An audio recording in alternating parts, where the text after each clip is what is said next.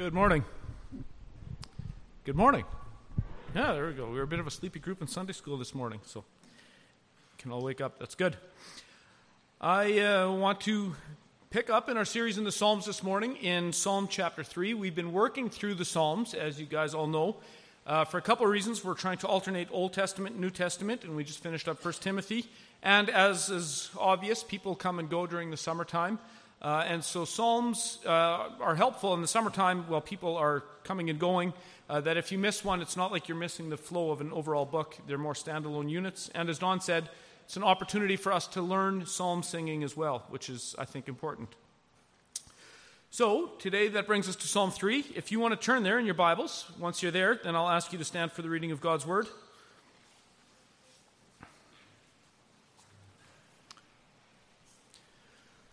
Psalm 3, and these are the words of God.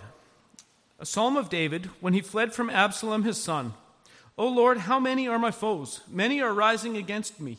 Many are saying of my soul, there is no salvation for him in God. But you, O Lord, are a shield about me, my glory, and the lifter of my head. I cried aloud to the Lord, and he answered me from his holy hill. I lay down and slept. I woke again, for the Lord sustained me. I will not be afraid of many thousands of people who have set themselves against me all around. Arise, O Lord, save me, O my God, for you strike all my enemies on the cheek. You break the teeth of the wicked. Salvation belongs to the Lord. Your blessing be on your people. And may God bless the reading of his infallible word. You can be seated. My family started to dairy farm, I guess, about 15 years ago.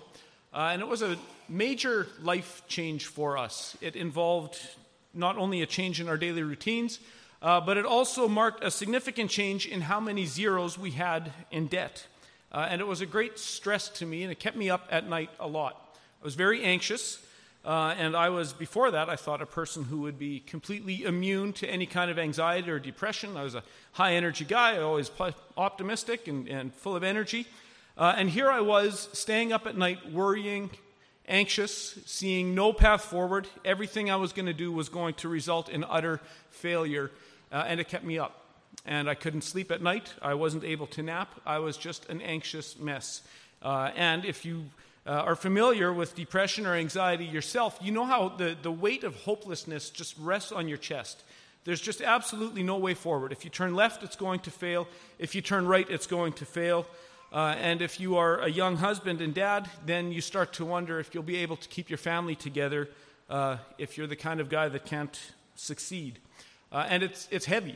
I can speak firsthand of what anxiety, what depression, what it feels like to lay up at night crying out to God, asking him, please do something. And we're going to look at that this morning in the form of King David. Psalm 3. The background to the psalm, it says right in the title here that this is a psalm of David when he's fleeing from his son Absalom. And so many of you will be familiar of the story of David and Absalom. But if not, I will go through it, kind of a 30,000-foot summary of the intrigue in the royal family that leads up to this place. And David makes for an interesting study here in the Psalms because he is a man who is deeply human. The Bible says he's a man after God's own heart. And yet there's no more human person in the Bible than King David. He's full of emotion, he's full of anger, he's full of sadness. He's a complex creation just like you and me are. Don had made mention to the value of psalm singing. We've talked a bit about it in the past, how when we're singing psalms, we're singing the only inerrant word of God's. There's many good, new, and old hymns and choruses that are of great value for us to sing. But when we're singing psalms, we're actually singing God's own words back to him. And I should maybe put it in the church chat. I reread an article from about 2004 by an Englishman named Carl Trueman titled, What Can Miserable Christians Sing? And he's saying, isn't it interesting that the Psalms, the Bible, represents such a range of human emotion, and yet so much contemporary Christian music makes you feel like the Christian life is just going from one mountaintop to the next, right? It's always happy. It's always joyful. It's almost frivolous sometimes of how light and happy clappy it is. And the Psalms don't present a God like that at all. And Carl Trueman in this article talks about the value of familiarizing ourselves with Psalms of despair. Psalm 88, for example, there's no positive note at all. David just ends the night crying. That's it. So there is great value in working through this. And getting this through preaching, through the call to worship, through scripture reading, through singing, helps to get these psalms into our bloodstream so we can help decipher our own human experience better, so we're not left to interpret scripture in light of our experience, but rather to understand our experience and our emotions in light of scripture, so we don't get this backwards. And one example of how this works, what we surround ourselves by and how we start interpreting things, we just sang Psalm 3, and I'll just ask you, if you listen to Christian radio, how many of you heard a worship song on CHVN this week about God smashing his enemy's jaws? No, you probably didn't, did you? We don't find those kinds of lyrics in contemporary Christian music. We find it in the Bible, however. And so it's interesting what this kind of tumultuous life that King David has, what it leads to, the kind of scripture he writes. So David was a man who had a tumultuous path to the throne. He took Saul's throne after it was taken out of Saul's family, and he becomes the second king of Israel. And he's popular. The Bible repeatedly mentions his good looks, so this is a guy that, humanly speaking, has it all together. And he was also a deeply sexually compromised individual. So we all know the story of David at night, and he's looking out, and on the rooftop next to him when he can't sleep, he looks out, and there's this beautiful woman who's bathing on a rooftop, and he finds her attractive. So he sends for her to come to sleep with him, and she does. He has an adulterous encounter with her because Bathsheba is a married woman, and David has sinfully several wives already at this point. And she gets pregnant in this encounter. And rather than admitting guilt, what David tries to do is he tries to get Bathsheba's husband home from battle, tries to get him home so he'll sleep with her so that this pregnancy isn't this great mystery. But he's so loyal to David, he refuses to go home in a time of battle. And David really pushes it. He really tries to get him home. And Uriah is so loyal to David, not knowing about the fact that he had taken his wife from him, that he refuses to do so. And so David sees no way forward but to have Uriah killed.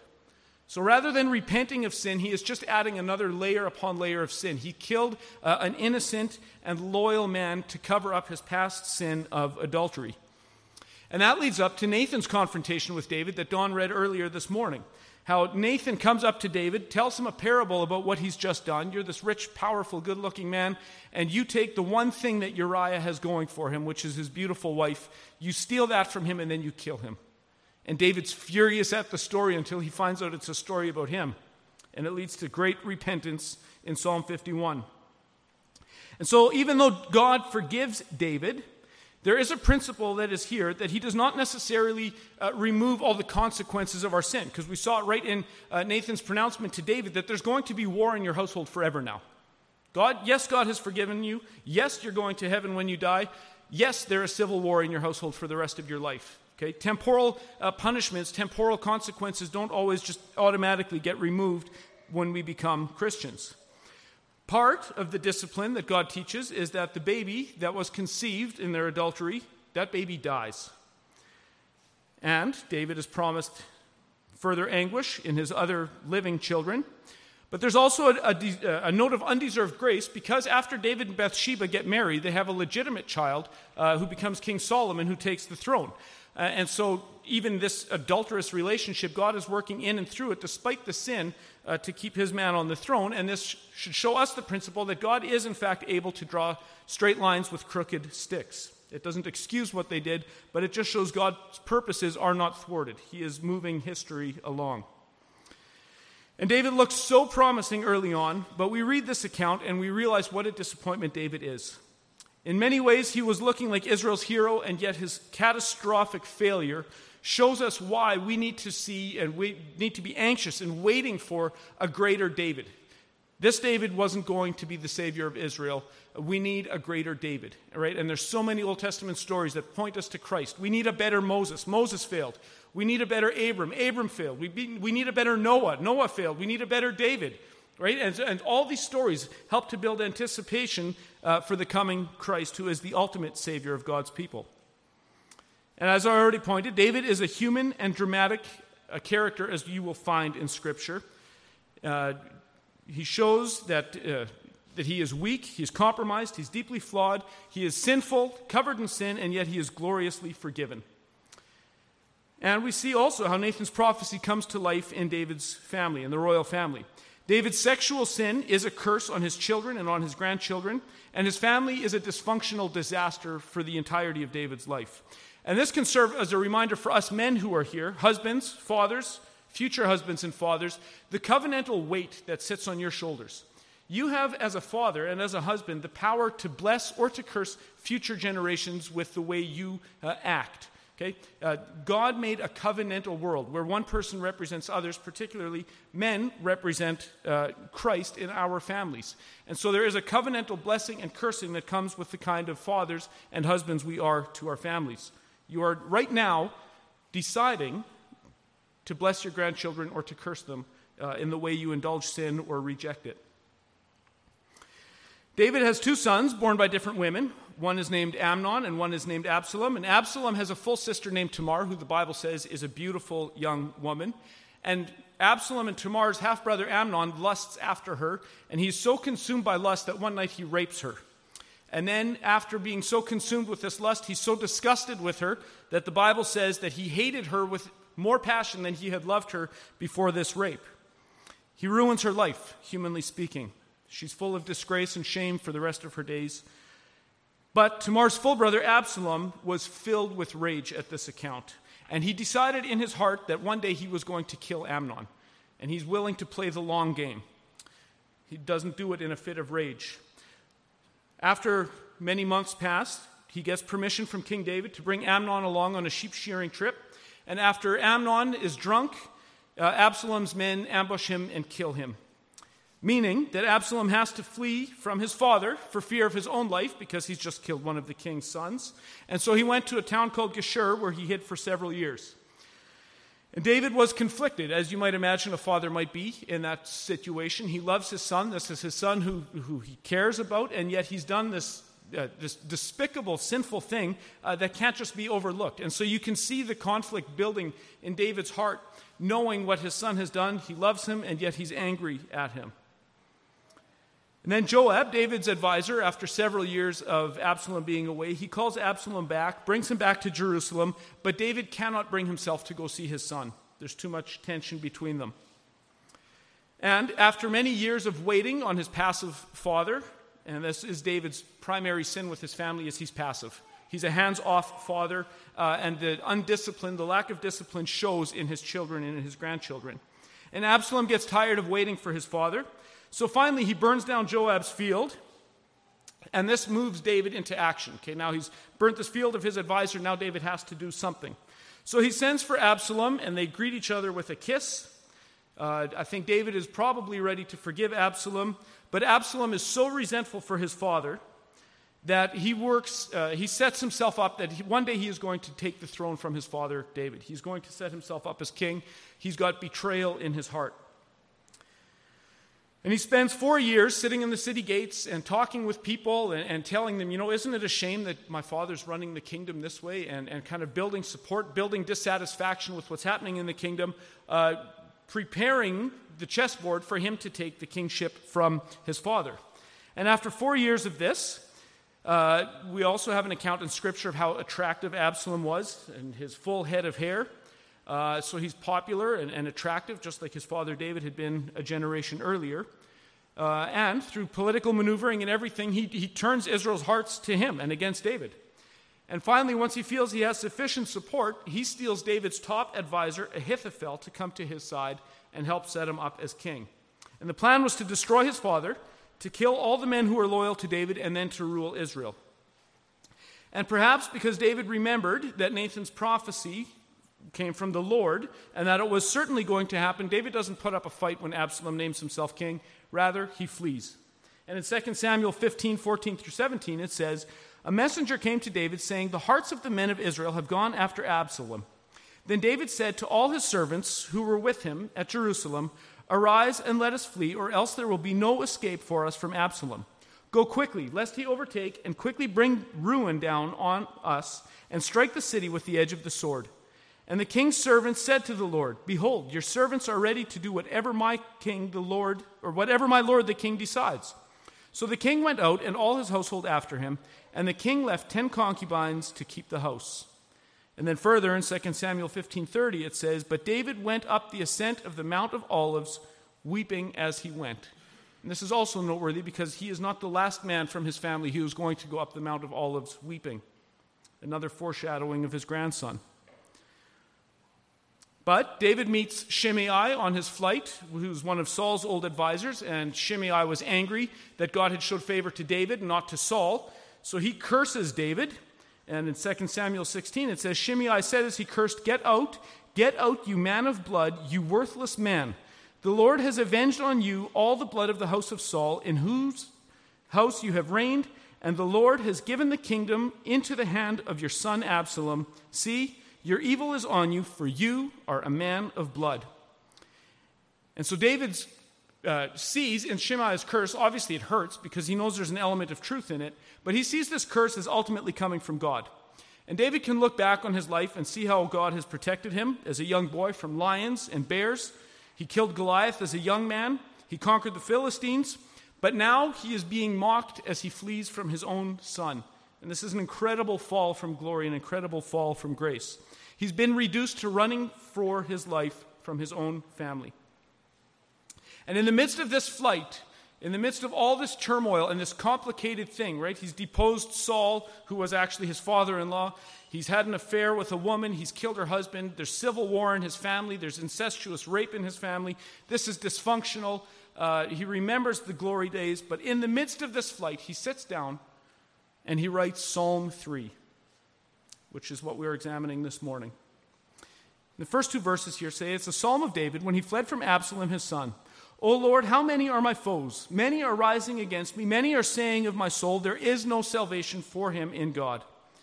And this title is actually part of the psalm. So having looked at the background, as we just did, we understand that when David says he has many foes and many enemies around him, he actually means it. This isn't hyperbole. This isn't an exaggeration. This isn't David just being moody. It's actually true. He is surrounded by enemies. His problems are real.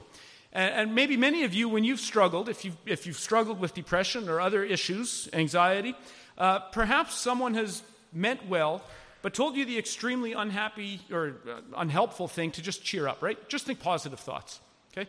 If you've struggled with this, you know that doesn't work, okay? Just thinking positive thoughts is not going to pull you out of the kind of anxiety and turmoil that David was feeling. People mean well, but these comments are not helpful. Sometimes our problems are very real and very heavy, and David's most certainly were. And so this psalm helps us to see that it is entirely fitting to acknowledge that problems actually are real. We don't have to downplay our problems. That's not the way out of an anxious or tumultuous situation. It's not just, stiff upper lip and keep plowing on. It's okay to confront your problems. They're real. They're big. They could be life-altering, quite possibly. Okay? So the Christian doesn't have to downplay suffering or pain in the world. David certainly does not. Our problems are sometimes made worse when we see how our own sinful actions have led us into the spot that we are in, right? And many times we can look back and look over your work and see how you got there, and you see so clearly how sin is involved in it, quite possibly. Not always, but quite possibly this is the case. And then when an opponent or an enemy uses that against you and hits you right at that soft spot, it hurts especially bad because you know they're actually onto something. And so when David meets Shimei, and Shimei tells him that he's beyond hope and he's a man of blood, that's a criticism that actually kind of sticks. It hurts because it's true. He's not just making something up. He's criticizing David over his actual sin. David is actually a man of blood. He is a bad guy, humanly speaking. Okay? And David looks at his dysfunctional family and he sees how it's a mess and his children are out of fellowship with each other. There's a war going on and he can see, surely he sits back and thinks, had I just had a bit of self-control with that Bathsheba incident, it wouldn't have had to go this way. Or maybe if I would have repented and confessed to her husband, it wouldn't have had to go this way, but instead I killed him. And so no doubt, if you're David, you're laying up at night in turmoil, thinking about what you have just done to your family and the way you have cursed them with your sin.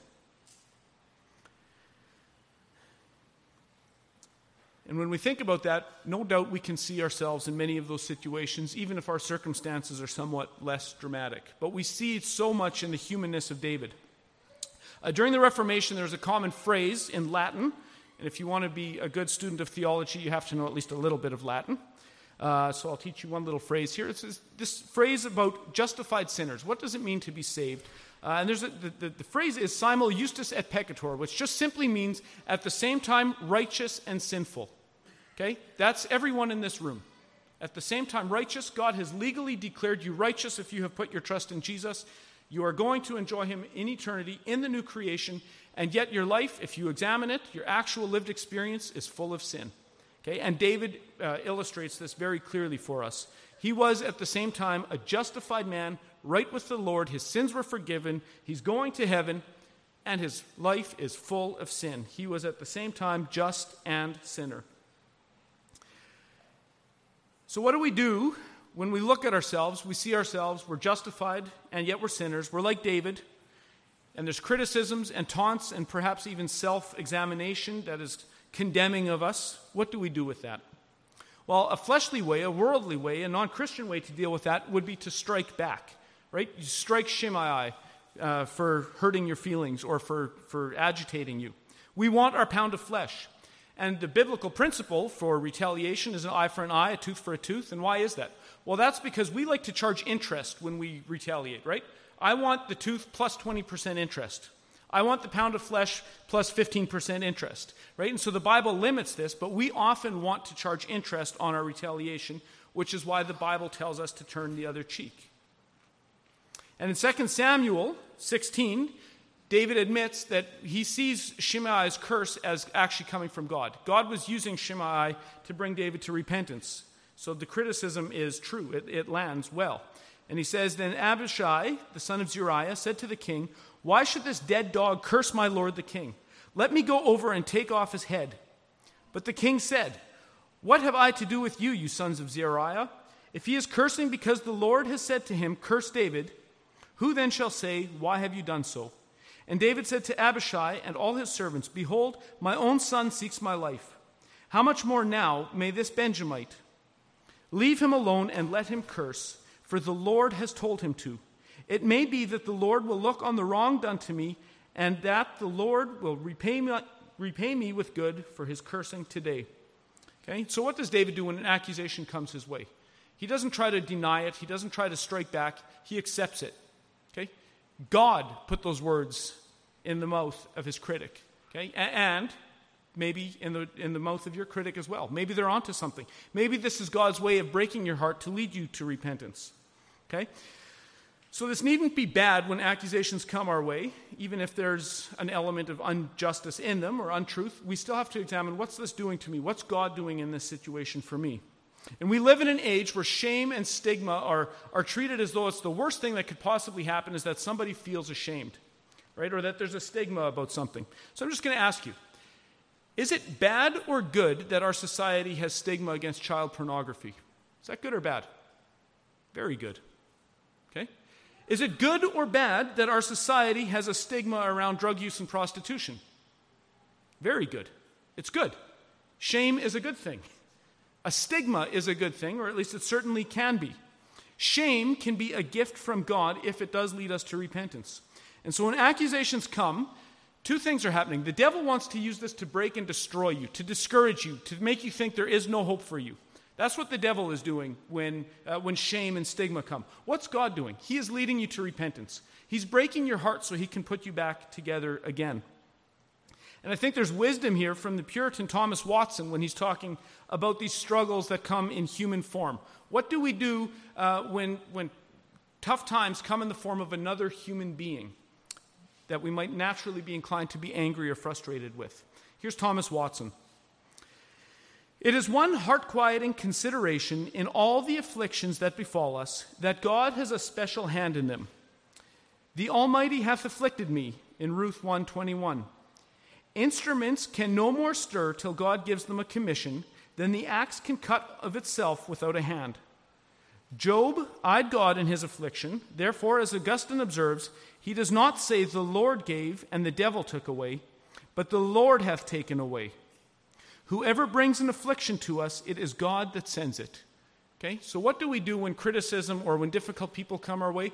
Don't think about the person who is bringing you that trouble.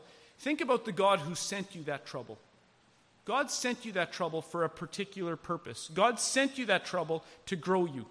Okay? And that's how David sees the criticism of Shimei. So I do believe Thomas Watson is absolutely right. Don't look at who brought your trouble, look at who sent it. What is he doing? And we see what David does with this. He takes Thomas Watson's advice.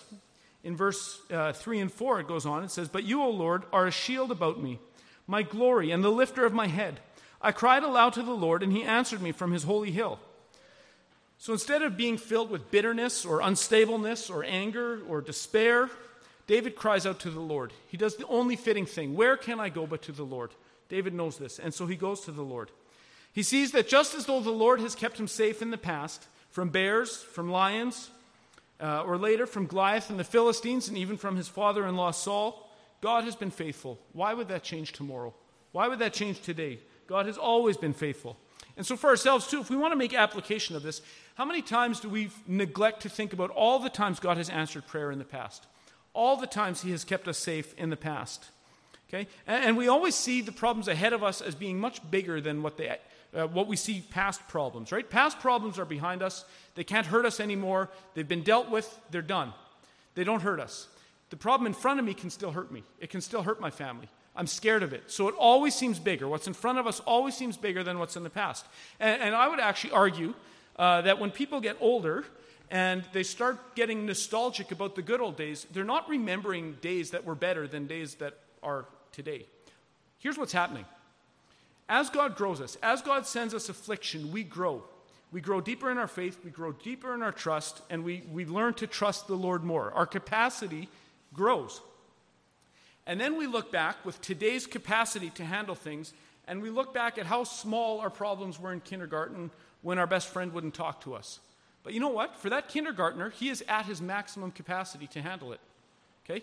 This is what nostalgia is. Nostalgia is not saying that the 1950s were actually better than today. They weren't. Nostalgia is saying, I want yesterday's problems with today's capacity. That's nostalgia. That's why we are nostalgic about the good old days.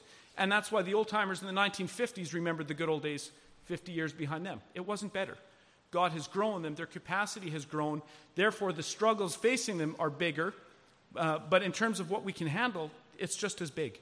Okay? And so this is why we see the problems in front of us as being bigger, because God is testing us again. God is pushing us so that we will have greater capacity next time.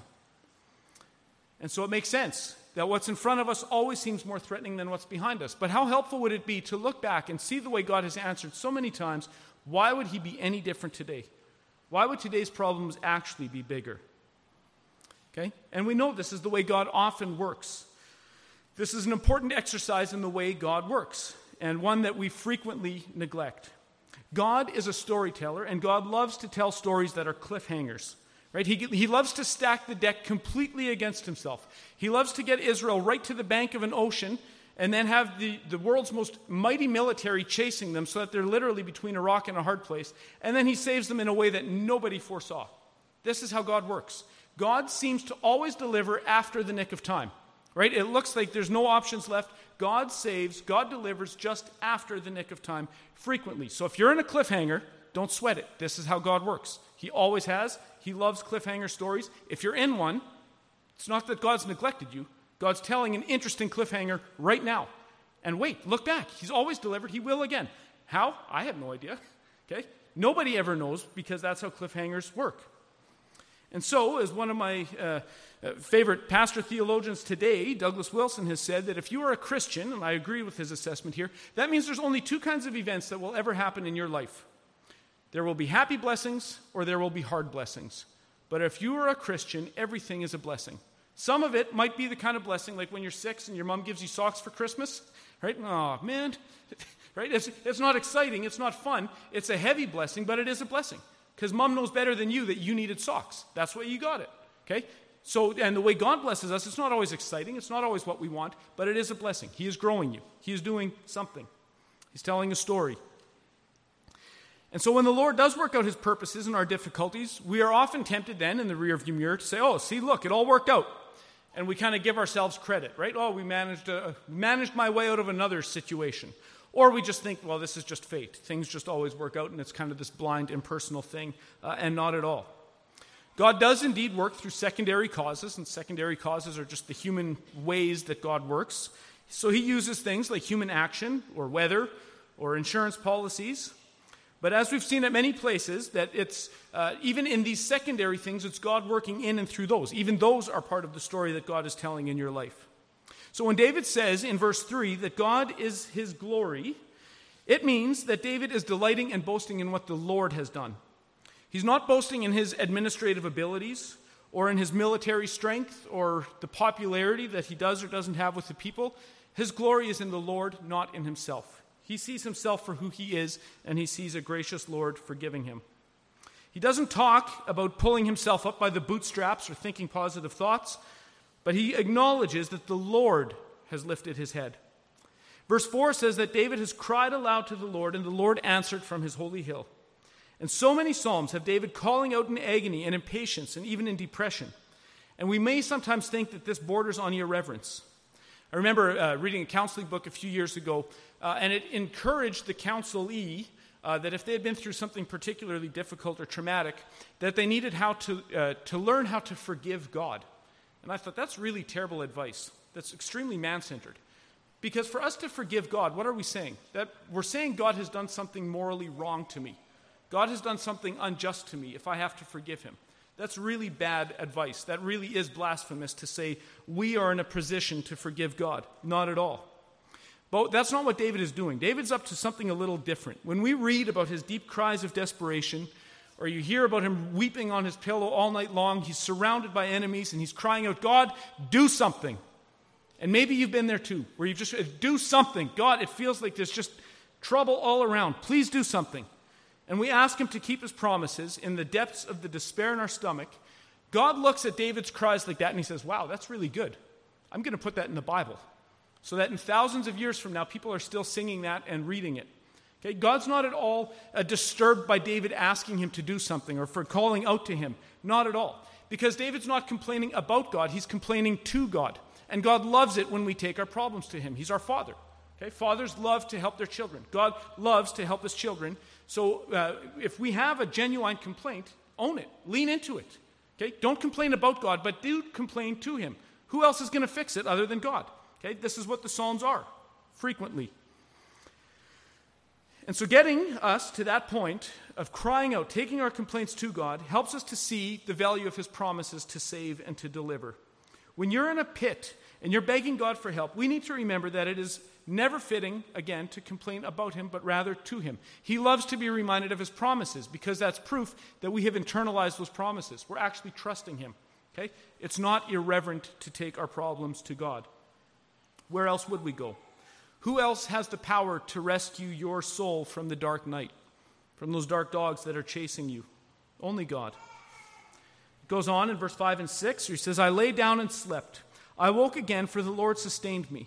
I will not be afraid of many thousands of people who have set themselves against me all around. And I think this is the key feature of this passage, is the sleep that David gets.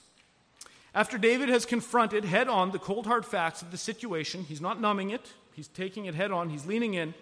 He takes his frustration, his despair, his sadness, even his anger and helplessness to the Lord. And the Lord answers him, according to verse 4, and now David is finally able to enjoy some rest. David lays down and sleeps. And consider this. What peace must he have had in the midst of everything we just learned about what's happening in his family, in his kingdom? It's all coming apart, and it's all his fault, humanly speaking. And he lays down and has a nap. He's able to sleep. What kind of peace is that you can sleep through a hurricane all around you? That is a supernatural peace that only the Lord can provide. David is literally surrounded by people who are scoffing him, mocking him, and literally want him dead. But when he takes us to the Lord in all honesty, facing it head on, not numbing it, he is able to sleep. And after he wakes up, he doesn't view this nap or this sleep as a reset, as though, he needed some help from God to reset, but now he's good to go on his own again. Back to self-sufficient David. Not at all. It's the exact opposite. David puts his head down in humble trust, and he wakes up blanketed in that same humble trust. He is in his Father's arms through the night, and that is indeed where he wakes up. His first waking thought is that the Lord has sustained him, as you read in verse 5. Perhaps the answer that David got of the Lord, in the form of remembering all the things, all the past times that God has rescued him, and this helped him to rest and to wake up in that peaceful state of mind. But God has sustained him many a time, and surely he is remembering that. He's not afraid, even though he is surrounded by thousands of soldiers, enemies all around. And perhaps this can also help you think forward many generations down the family tree to David's grandson, who also is sleeping through the midst of a storm. Right? Remember Jesus sleeping at the bottom of the ship? There's a storm all around. What kind of a man sleeps through this? Okay? What kind of a man can just stay napping all the whole time? Like, what's wrong with you? Jesus, wake up. There's a problem. But Jesus is able to sleep because he is also trusting in his Father, like his grandfather David had. When we take family trips, has anyone heard of the show Coast to Coast? It's a radio show when we take family trips. I love listening to Coast through the night. It's always on. It's from Los Angeles, and it plays from like midnight till 5 a.m. when it's dark and you're driving through Moab, Utah, and it's weird out. And it's all a bunch of conspiracy nuts, tinfoil hat type of people that have prophecies, guys that have developed some kind of time travel thing. It's the most bizarre show. There's alien encounters. It's terrific if you want sheer entertainment. And often when my family's sleeping and we're driving through the desert on the way to Arizona or something, and I'm listening to Art Bell on Coast to Coast, I'm just having a great time, and I think, you know what? I can sleep at night because all these guys are out there keeping the universe safe from an alien invasion. I don't need to be up all night. I can sleep. I can rest. Okay? And of course, that's a joke, but how often do you think, if you stay up all night worrying, like the Coast to Coast callers, does God thank you in the morning for keeping the universe safe? Okay? Is your sleepless night going to keep you or anyone else safe from anything? No. You rest. God has got it under control. Okay? God doesn't sleep, therefore you can. Okay? Rest. Trust in him. He's got it. His grace is sufficient, and his grace comes one day at a time. Jesus taught us that there's no point worrying about tomorrow because God's grace comes one day at a time. And you see that even pictured in the Old Testament. Remember what happens when the Israelites try to gather more than one day of manna at a time? It all spoils on them, right? There's enough manna for today. And tomorrow, there's going to be enough manna for tomorrow. Don't sweat it. Don't get ahead of yourself. God's grace is day by day. Okay? One day at a time is how we are to take life. And, of course, this doesn't do any violence to the biblical instructions to prepare, to anticipate, to count the cost, and so forth. But we all know when we go from thinking ahead and planning to panic or to anxiety or to despair. When we're so worked up with scheming and planning and worrying, what are we communicating? We're communicating that I need to take over. God doesn't know what he's doing. I do. I need to take charge of this story now. Okay? And so what we end up with is 7 billion individual pick-your-own-ending stories that are unrelated to each other, and all of them are entirely uninteresting. Okay? That's not the kind of universe that God has made. There is one big story that God is telling, and we are all little characters in this. And so one of the things that helps me when I'm struggling up at night, when I'm fighting anxiety, two things. One is I'll try to visualize zooming out and think, we just saw new pictures of satellites in space, right? This Webb telescope that you see deeper into the glory of God in the universe. Now zoom out of your little bedroom, and then you see more of the globe and more until the earth itself finally shrinks into nothing. Do I need to stay up all night? How big am I? Okay, how big am I? There is this glorious God who has made unnecessary to us galaxies just for the sheer joy of displaying his glory in creation. I don't need to stay up at night.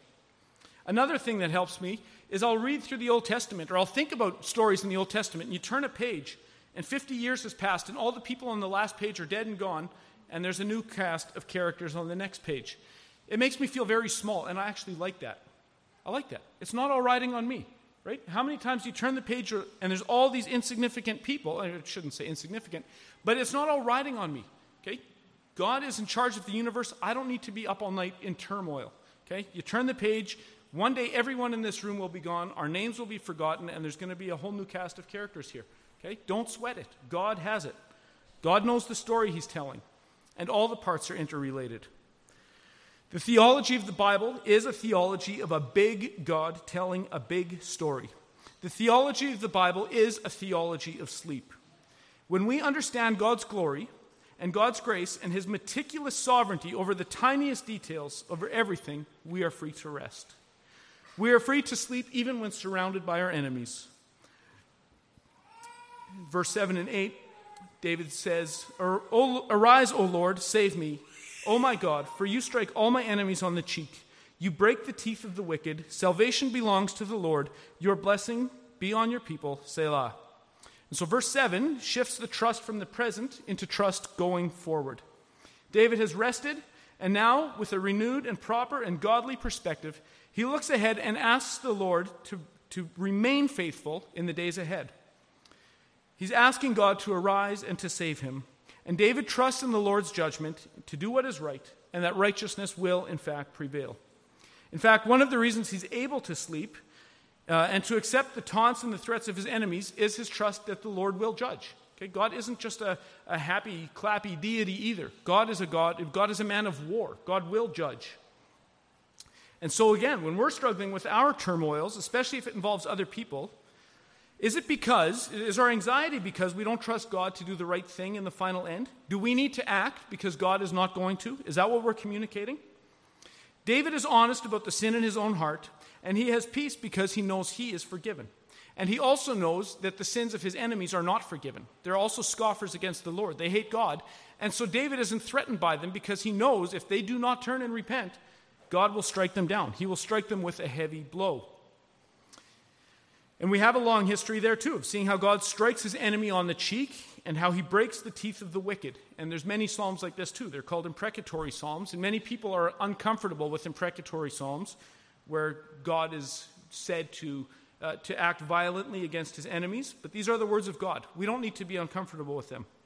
God actually, genuinely, truly is a terror to those who don't put their trust in him. Okay?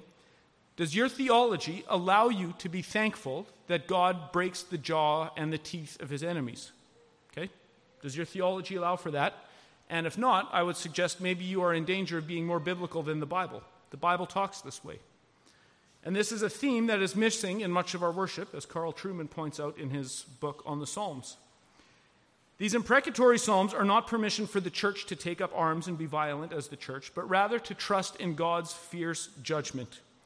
And when we pray for God to destroy evil, we should also remember that he can do this in more than one way. Yes, he can destroy it like he destroyed Goliath, but he can also destroy an enemy like he destroyed the Apostle Paul, by turning him into a friend, by converting him. Okay? So we shouldn't just have a one-dimensional view of what it means like for God to conquer his enemies. Our first option should always be to pray for the conversion of those who would do us harm. And if they do not convert, then we trust that the Lord of heaven will do what is right. And David closes with a summary of what he's written in this psalm, and that is that salvation belongs to the Lord. Of course, this is true in the spiritual sense. Our calling, our conversion, our justification, sanctification, all of it is a gift from God. So salvation does belong to the Lord, and he gives it as a gift. But this psalm, I think, is not looking about ultimate soul salvation, but he's looking for temporal salvation, salvation in a difficult situation. And that also comes from the Lord. So what starts with turmoil and taunting ends with peace. And peace is only real and lasting when it is rooted in peace with God. David knew how much he was responsible for the situation he was in. He knew he was the owner of this hardship, and it could eat him up, but he knows he is forgiven instead. So he's not asking God to be a mascot for him, right? God's on my side. Well, no, God's on my side. That's never the question. The question is, am I on God's side? Okay?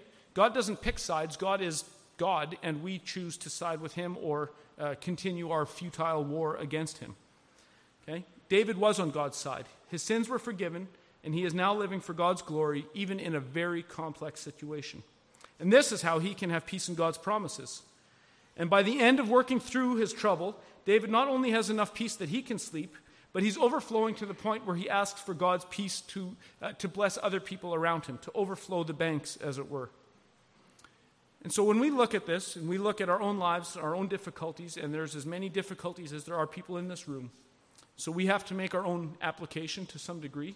I trust we're all bright enough to be able to do this.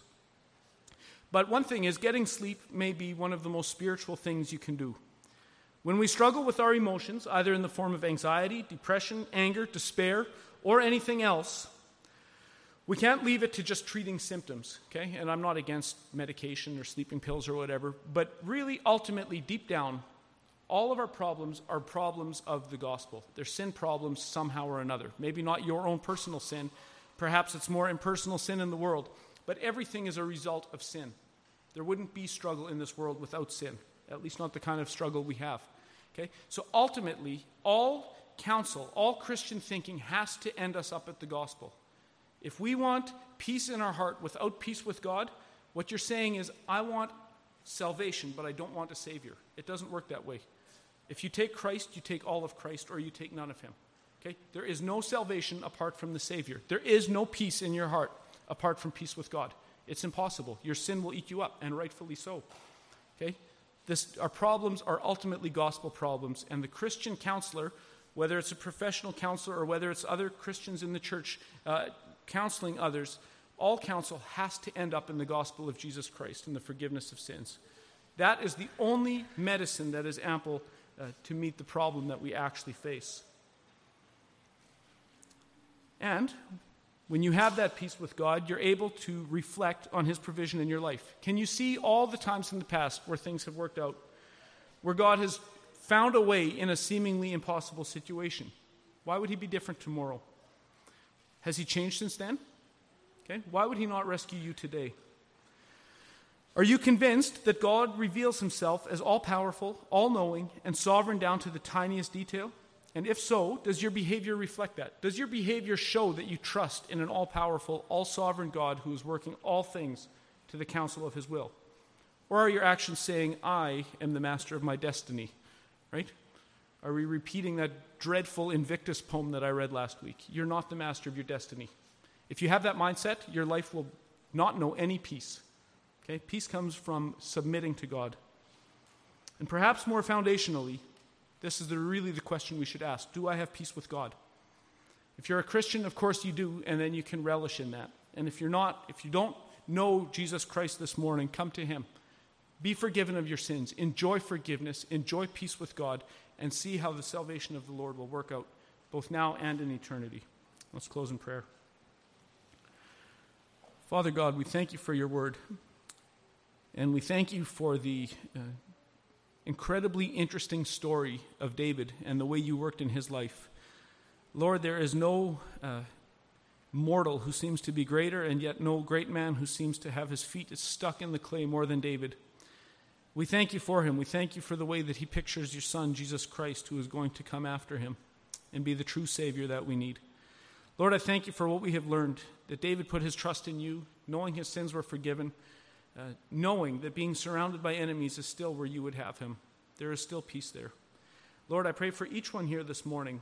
Lord, our problems are all different, whether in our soul or whether with circumstances or with other people, with difficult people, Lord, or maybe we're even the difficult person. Lord, I pray that you would use the shame, the frustration, the anger, the bitterness, the despair. Don't let it eat us up, Lord, but I pray that you would turn that into something good, that you would turn it into repentance, that you would turn it into humility, that we would know that our sins are forgiven, and that because we have peace with you, we are able to face a sinful world with an equal amount of peace. Lord, you are in charge. You are the one and only sovereign. Lord, and I pray that each of us here would trust our challenges into your kind and fatherly hands. Guide us, lead us, grow us. We pray this all in the strong name of Jesus. Amen. The charge is this: the world is full of problems. Sometimes these problems come in the form of inner turmoil. Sometimes they come in the form of difficult circumstances. And sometimes they come in the form of those who would oppose us. Like David, if we would have the kind of peace that allows us to sleep, even when surrounded by our enemies, we need to be honest with ourselves and with God. Without forgiveness of sins, there is no peace with God or with anyone else. The struggles you are going to face this week and for the rest of your life are legitimately out of your control. And there's never a situation so bad that you can't make it worse by pedaling harder. Give your troubles to the Lord. Call out and he will answer. He will give you sleep even in the presence of your enemies. How will your week look different if you start each morning meditating on God's kindness to David, to all his covenant people, including you personally? He has always delivered in the past. Surely he will continue to do so in the future. And I'll leave you with the benediction from Numbers 6, 24 through 26. The Lord bless and keep you. The Lord make his face to shine upon you and be gracious to you. The Lord lift up his countenance upon you and give you peace. Amen.